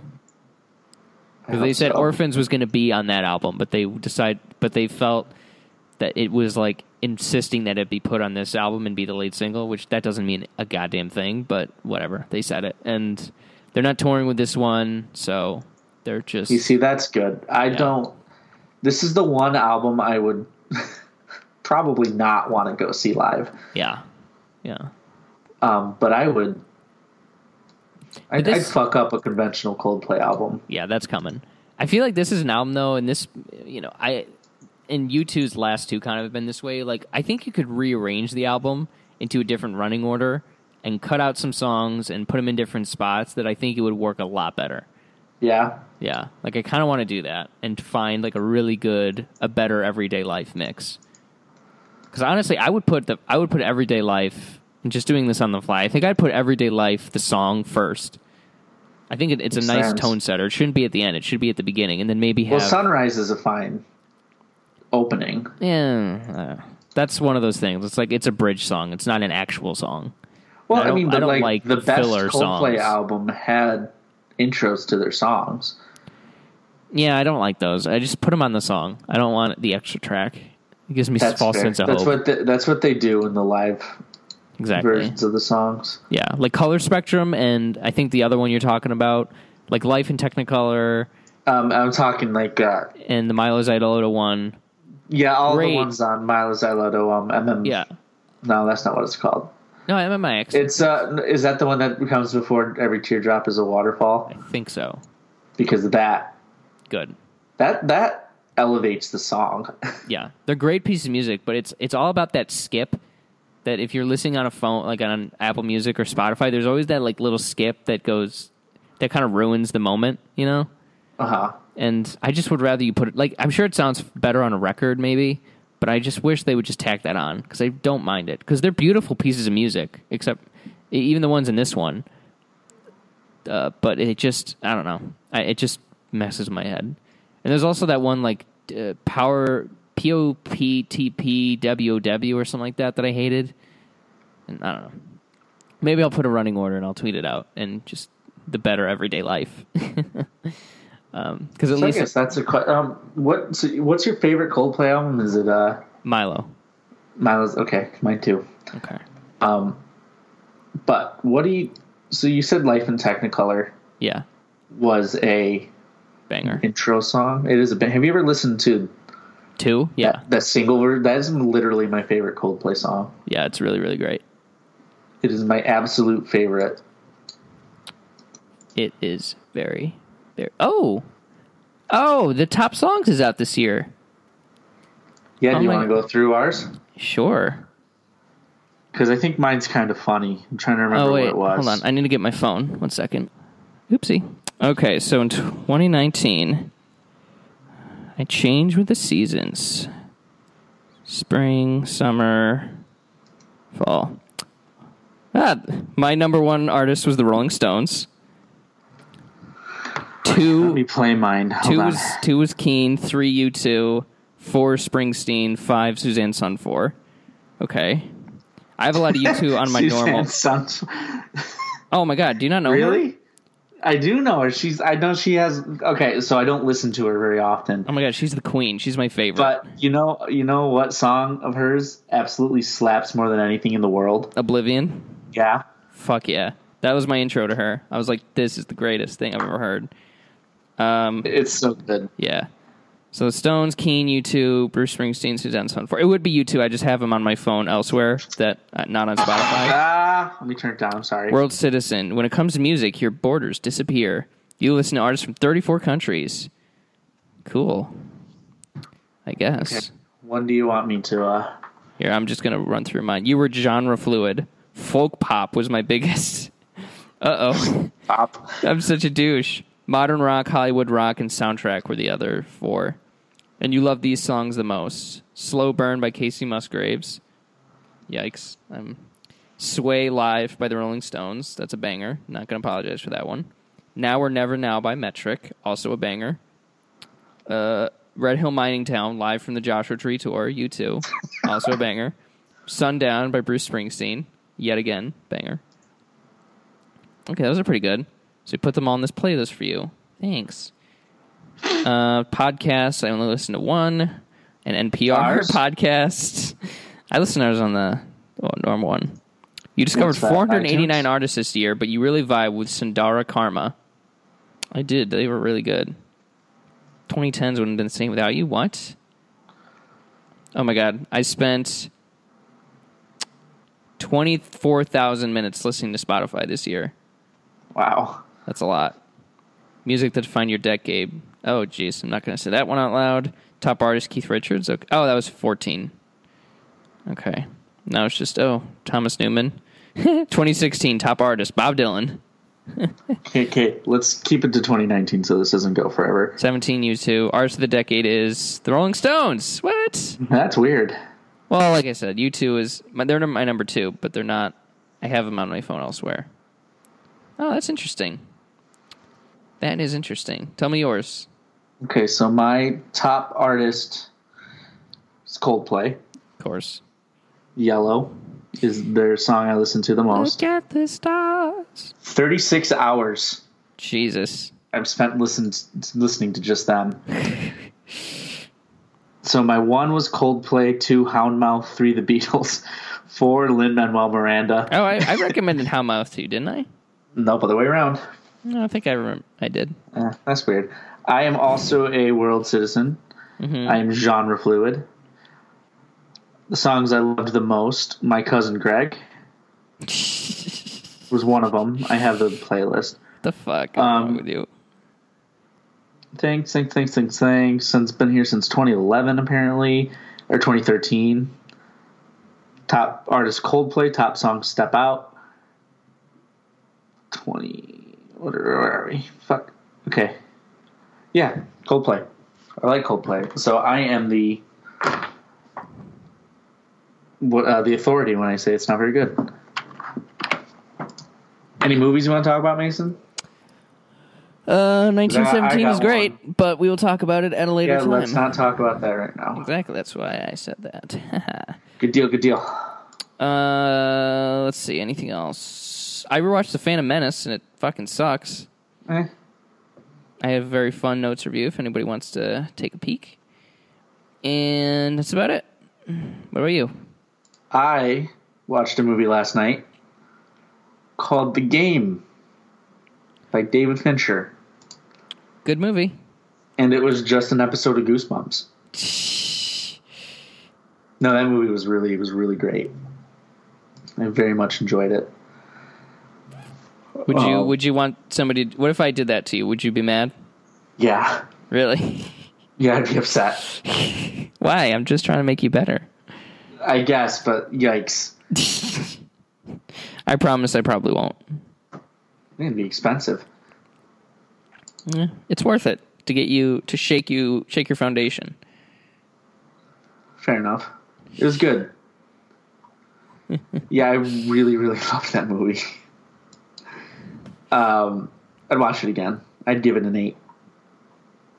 Nice. Very nice. Where's a Rankin Fincher for you?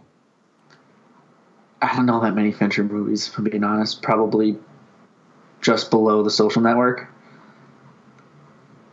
Is that him? Yeah. Was that Tangible Will? Oh, yeah. Okay. Speaking of, where does Irishman rank for Scorsese? I don't know. I haven't thought about it. Okay. I'll get back to you next time. That one's going to be a big Oscar juggernaut. Oh, my gosh. It's already getting awards, and it's going to get a ton more.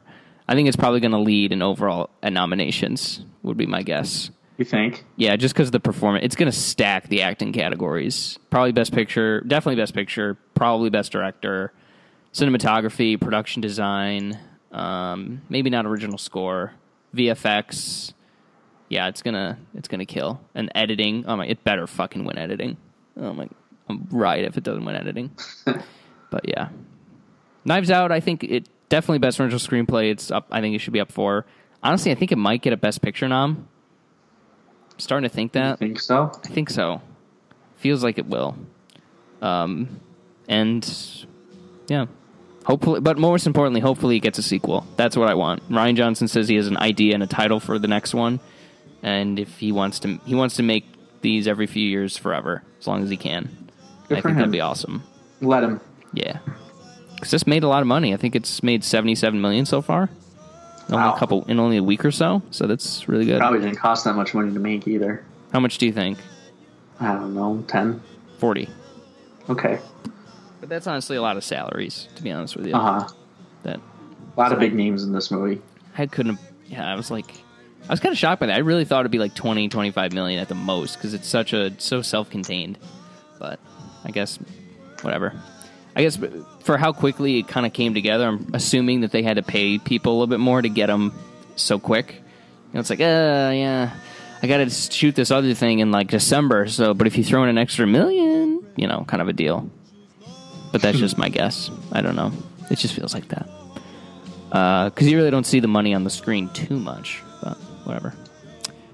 All right, I think that'll do it. Right? Yeah. Okay. Good. I mean, how long have we been doing this for? The runtime will be about 2 hours. Really? Seems longer. Yeah, just about. I'm a chatterbox. What can I say? Yes, well, sir. Until next time, you can follow us at @_RealFlix on Twitter. Leave an iTunes review. Check us out on Spotify, especially since we just shouted out Spotify. And send us an email at realflixpodcast@gmail.com. And until next time, Cody, my dear friend, take it easy. Goodbye.